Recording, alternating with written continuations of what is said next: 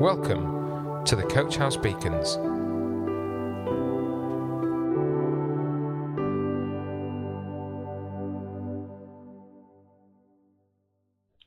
Good morning, everybody. What is worship? Well, before we get on to that, let's just pray.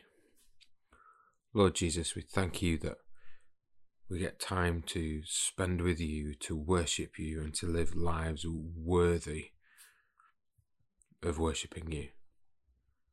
And so, Lord, as we go through what is worship today, I pray that you'll use this to talk to us and to really show us what it is to live a life in complete worship to you. Amen. As a child growing up, as the son of a worship leader, I was introduced to the term worship very early on. My pops would regularly read from the Bible in his worship slot, and he'd read verses like this one in Psalm 96, in verse 9. It reads this: "Worship the Lord in all his holy splendour.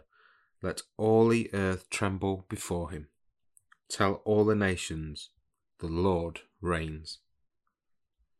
Now, the book of Psalms in the Bible is filled with hundreds of anthems used in the religious celebrations of Jesus, and they clearly instructed the people back then and now how to worship God.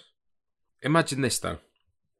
I'm a rather energetic 8-year-old running about, listening and watching my pops sing and play his 12-string acoustic guitar, even though I heard the word worship in so many things, like people's testimonies, in conversation, in songs, and, as I got older, reading it in the Bible. I didn't completely understand what it meant. So over the next few minutes, I'm going to try and explain what worship is. Firstly, the priority of worship. Let's start with the go-to view of worship. Worship is not the slow song that the band at church sings.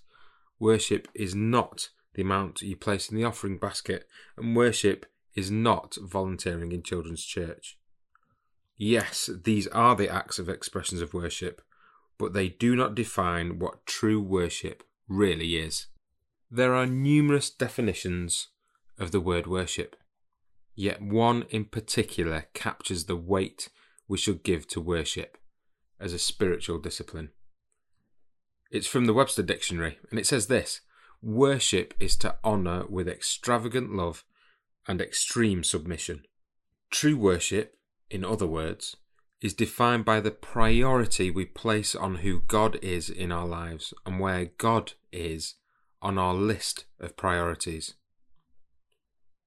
True worship is a matter of the heart, expressed through a lifestyle of holiness. Okay, so what is holiness? Well, Webster also defines this too: perfect moral integrity or purity, freedom from sin, sanctity, innocence. If your lifestyle does not express the beauty of holiness through an extravagant or exaggerated love for God, and you do not live in excessive submission to God, then I invite you to make worship a non-negotiable priority in your life. Sounds heavy, right?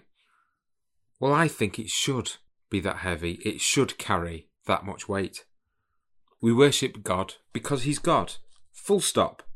Our extravagant love and extreme submission to Him flows out of the reality that God loved us first.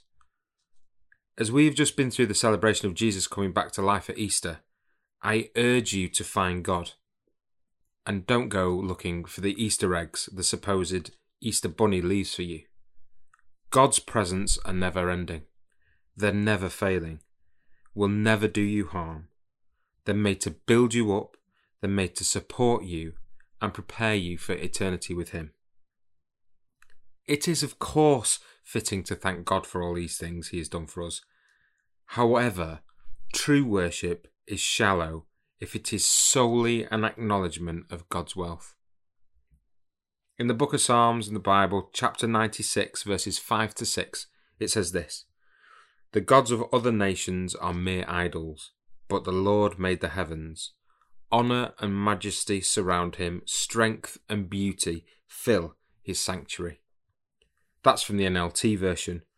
The Message version puts it like this: "God made the heavens. Royal splendour radiates from him. A powerful beauty sets him apart." In other words, our worship must be toward the one who is worthy simply because of his identity as the Almighty, all-knowing and far-reaching one, and not just because God is wealthy and able to meet our needs and answer our prayers. We must focus our practice of worship on the worthiness of God and not his wealthiness. The person we worship, think about this.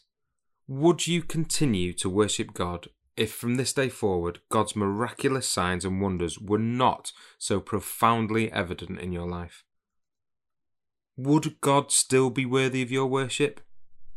Or is your worship completely dependent upon the abundance of God's blessings upon your life? Do you only worship God for what he can do for you? Because our God's unimaginable generosity towards us, God in all of his glory chooses to respond to us through our worship. This is the promise, that when we worship God with extravagant love and extreme submission, God will come and be close to us, to reveal himself to us. The promise is not that we feel great or that our heavy load will be lifted, but that God will come. And when God comes in his own time as a response to our worship, Psalm 96 says this: "Let the heavens be glad and the earth rejoice. Let the sea and everything in it shout his praise. Let the fields and their crops burst out with joy. Let the trees of the forest sing for joy before the Lord, for he is coming." When we worship God, he will look at our hearts first.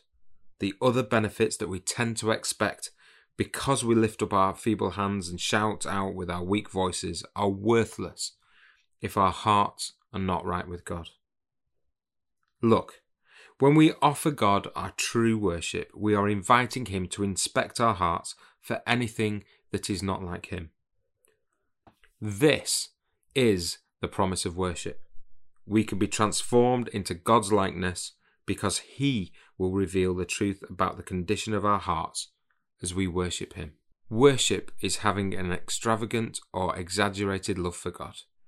I dare you to be brave enough to make worship a non-negotiable priority in your life.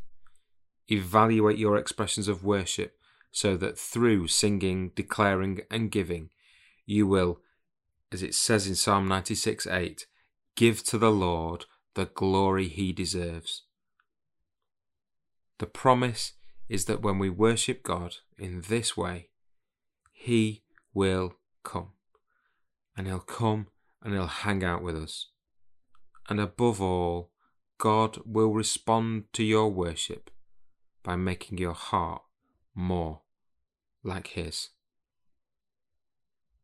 Let's pray. Lord, I pray that we will start to worship you, and we worship you